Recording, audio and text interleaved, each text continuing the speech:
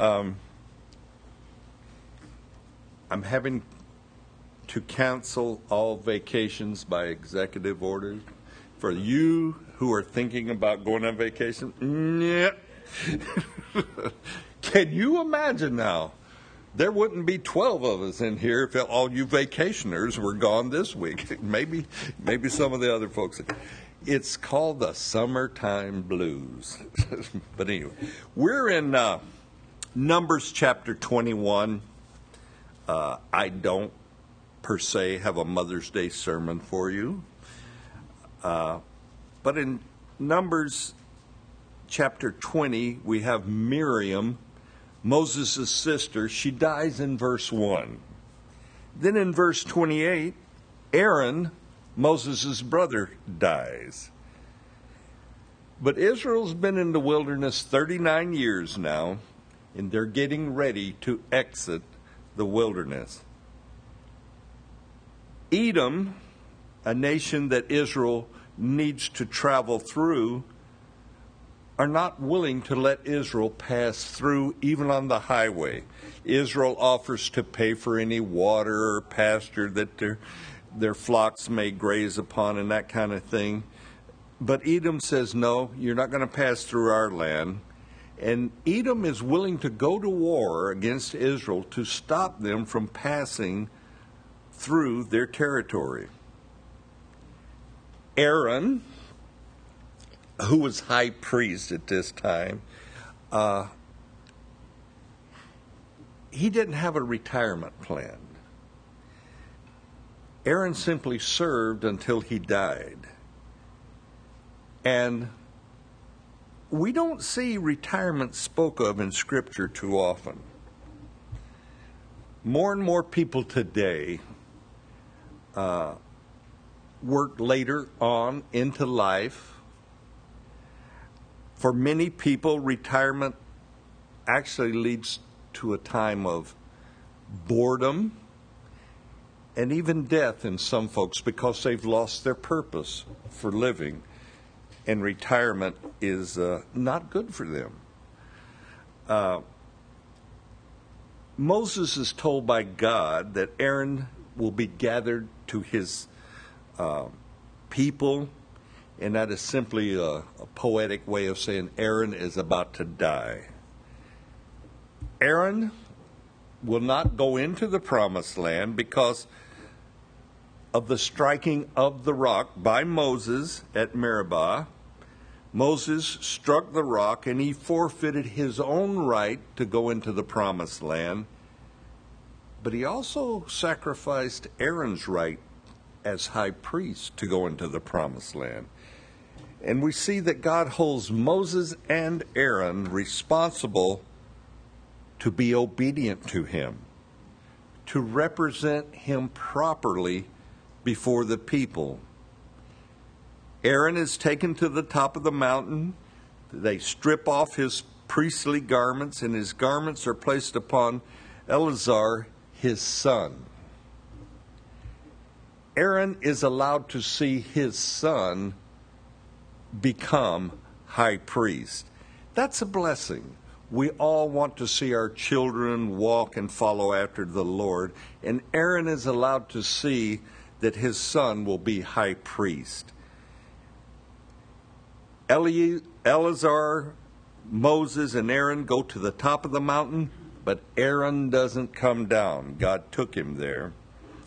And the entire congregation of Israel, they see that Aaron is missing. Moses relates that he is no longer with them, and they mourn Aaron for 30 days.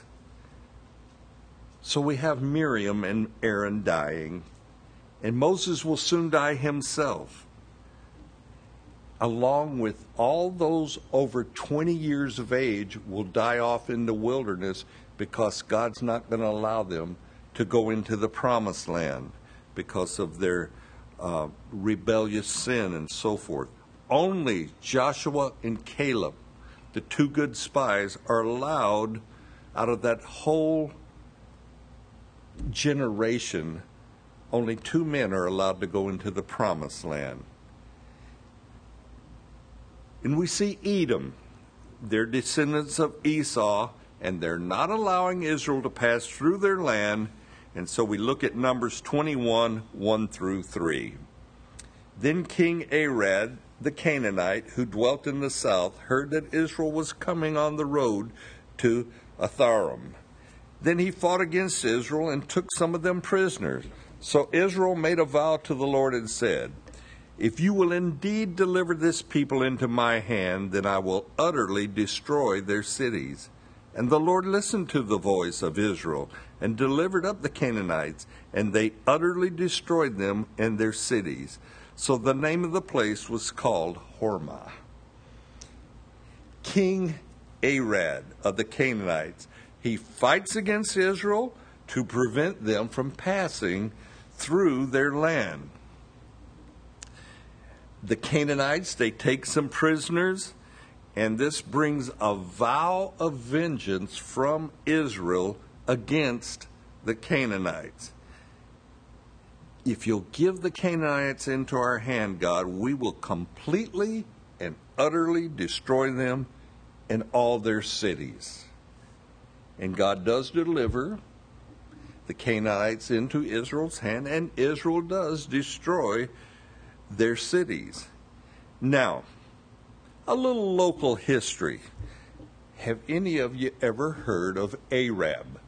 Not Arab, Arab. Arab is south of Lacey Springs on 231. You go down. But do you know what Arab was originally called? Ahab. It was originally called Ahab. Somebody said, "No, we're not Ahab, we're Arab." And that's not Arab either. You go down there, you best say Arab. But anyway, let's read Numbers 21, 4 through 9. Then they journeyed from Mount Hor by the way of the Red Sea to go around the land of Edom, and the soul of the people became very discouraged on the way. And the people spoke against God and against Moses. "Why have you brought us up out of Egypt to die in the wilderness? For there is no food, no water, and our soul loathes this worthless bread." So the Lord sent fiery serpents among the people, and they bit the people, and many of the people of Israel died. Therefore the people came to Moses and said, "We have sinned, for we have spoken against the Lord and against you. Pray to the Lord that he take away these serpents from us." So Moses prayed for the people. Then the Lord said to Moses, "Make a fiery serpent, set it on a pole, and it shall be that everyone who is bitten, when he looks at it, shall live." So Moses made a bronze serpent, put it on a pole, and so it was. If a serpent had bitten anyone, when he looked upon the bronze serpent, he lived. A strange sort of thing to do. Edom and the Canaanites have not allowed Israel to pass through their land, and this is a great hardship, especially when you're walking. That means they got to get off the beaten path, go out into the wilderness, and when they go out into the wilderness, of course, they encounter these fiery serpents that are biting the people and killing them, and the people become very discouraged. Have you ever been discouraged? Word of advice: do not resort to the behavior of Israel.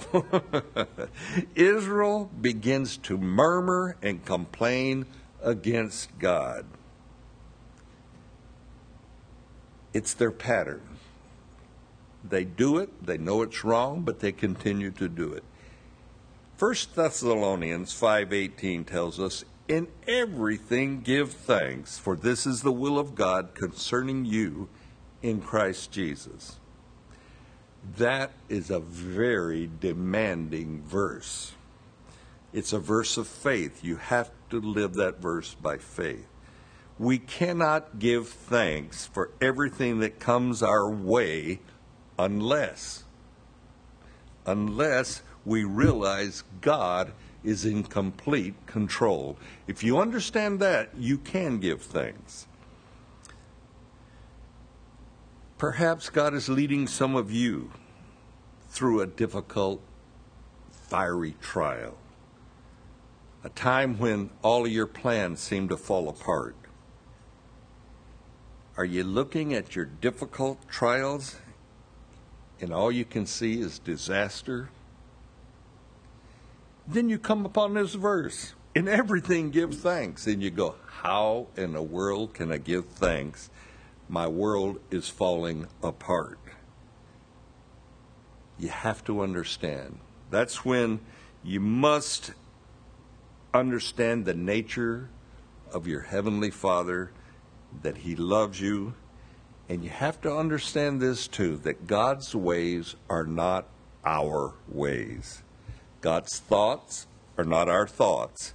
God's plans for us are not our plans. You see, God has an agenda with each and every one of us. And He's preparing us for eternity. We are the sheep of His pasture. We are children of the living God. And our Heavenly Father, He wants the best for us. And the best for us is not a few weeks, not a month or two, not even a few years, and you can even say not a lifetime here on earth. But God wants the best for us eternally. And God is preparing us for heaven. And in His preparations for us for heaven, we need a few what we call attitude adjustments. We need a little molding. We need a little shaping for our future. And the majority of our attitude adjustment involves trusting God and giving thanks to God above our circumstances. Thanking God for bothering to work with us, even though that may be painful. I get more concerned when God's not doing anything in my life that I can see than I do about trials. Trials, we're either in a trial, going into the trial, or coming out of a trial. Trials are part of life. I get concerned when I don't see any of those things going on. But godly character, spiritual growth happens when we are forced, and unfortunately, when we're forced to believe God is in control. And to give thanks for those fiery trials that surround us. Israel is discouraged, very discouraged. And they having to take this difficult detour around Edom and around Canaan. And Israel's reaction is to speak against Moses and to speak against God. Their pattern. They've developed this pattern over 39 years out in the wilderness. And their biggest complaint is about God's provision. Our soul loathes this worthless bread, speaking of manna.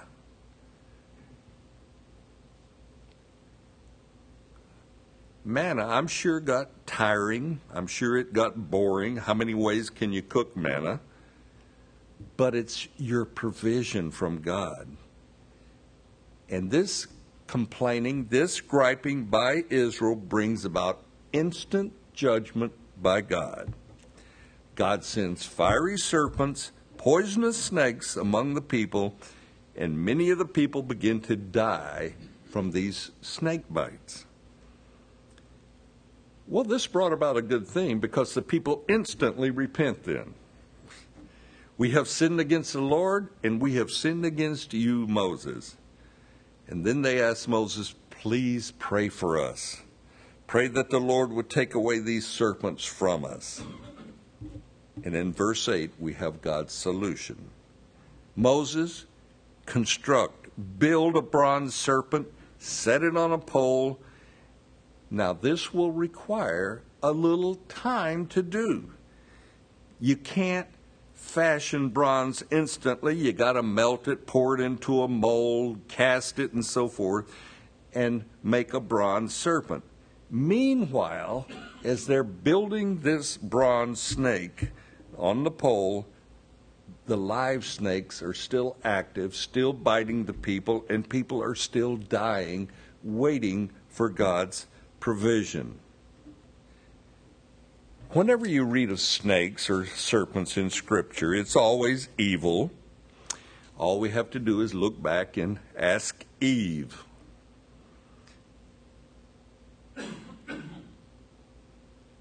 Snakes and serpents are evil in my little world. Just this past week, I had the privilege, with my trusty little .22 with rat shot in it, to shoot a serpent and kill him. I shot him down by the pond, thus making my day a good day. Snakes and I have an agreement. If I see one, I must try to kill him. My favorite scene in the movie The Passion of Christ is they flash on, and this character is playing Jesus. He stomps that little serpent. And I go, yeah, go get him. But serpents being evil, bronze representing judgment, and Moses is instructed by God, make a fiery serpent and set it on a pole, and anyone who is bitten could simply look upon this bronze serpent and live. That's simple enough, right? All you had to do was look upon the serpent on a pole and live. Yet without a doubt, some refused to look upon that serpent. Some refused, I'm not going to trek over to where this serpent's on the pole and look upon a snake on a pole. That is ludicrous. Guess what? They died. They died. In John 3:14, Jesus says, as Moses lifted up the serpent in the wilderness, even so the Son of Man must be lifted up. And many men today, and many men of past and throughout our history, have refused to look upon Jesus lifted up on a cross for our salvation. Jesus upon the cross was an open display as the solution, as the sacrifice for man's sin. Our Lord and Savior went to the cross, suffered the cross for the sins of mankind. And all any person has to do for salvation, for forgiveness of sins, is look upon Jesus, God's sacrifice for us. Now, God couldn't have made eternal life any easier to accomplish. It's a gift of God, and He made it very easy for us. Yet many people look upon the cross of Christ as foolishness. The Apostle Paul had something to say about this, so turn with me to 1 Corinthians 1, and we'll look at verses 17 through 25.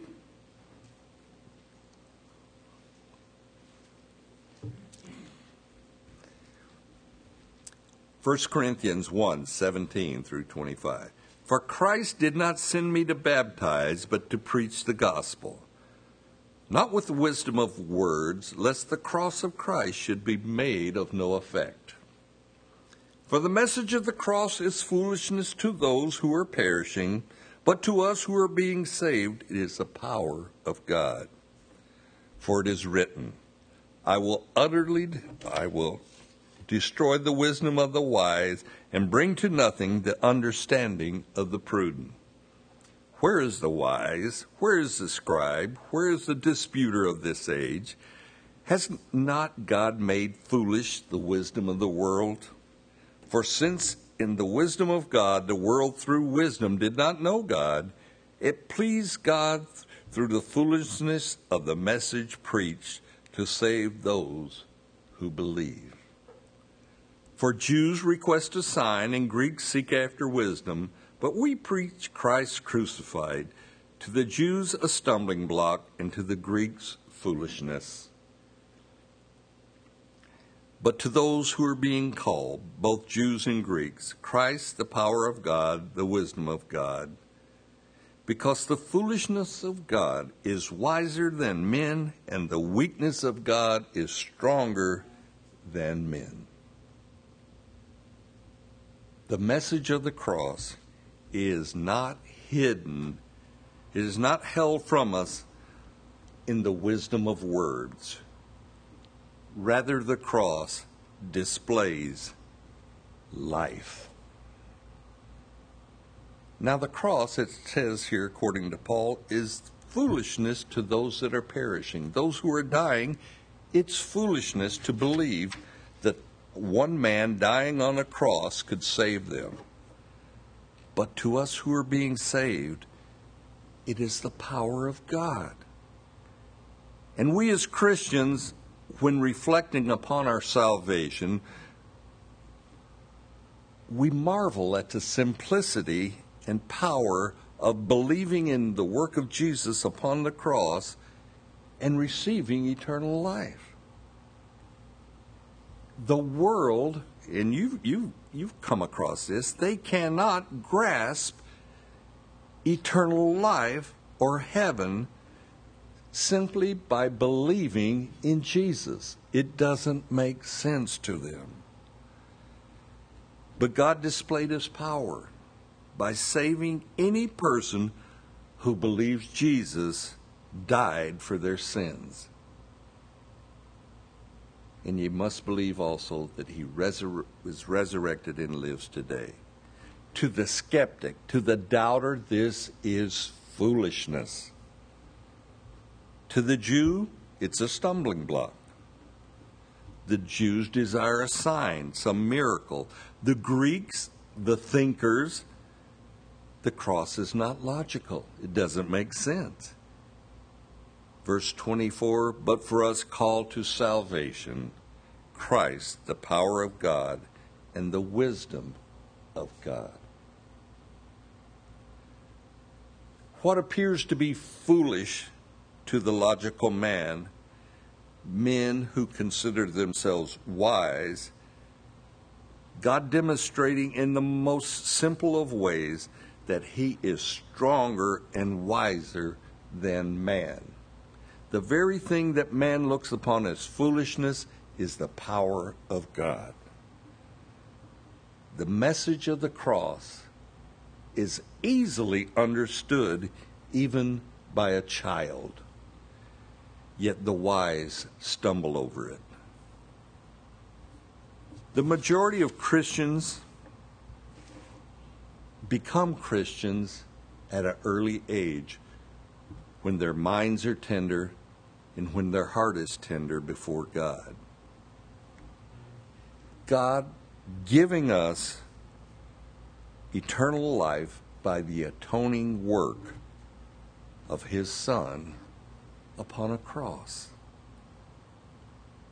So when God, by his Holy Spirit, makes the cross real to you, to anyone, because God doesn't want any to perish, we're to grasp that opportunity. We're to jump at that opportunity to be in God's kingdom, to be a child of God. Hebrews 4:7 has something today say about this, and it says, today if you hear his voice, do not harden your heart. What a great message that is. Don't harden your heart. Today, in this verse, speaks of the urgency of believing now, while the Holy Spirit is dealing with you. The foolishness of man, he wants to delay the now. He wants to say, when I'm ready, when I've lived my life, when my, days of sowing wild oats are over, I'll turn to Christ when I've lived my life. No, today, right now, is the day of salvation. Now, I realize that there may not be a person in this room who needs to get saved, and I rejoice over that. But don't allow that today is the day of salvation to pass you by. And I don't know your hearts. There'll be people in the prayer room that would be happy to pray with you if you have an issue of needing salvation. Don't look to your wisdom. Look to the cross. Amen. Amen. Let me get you to stand. We'll close in prayer.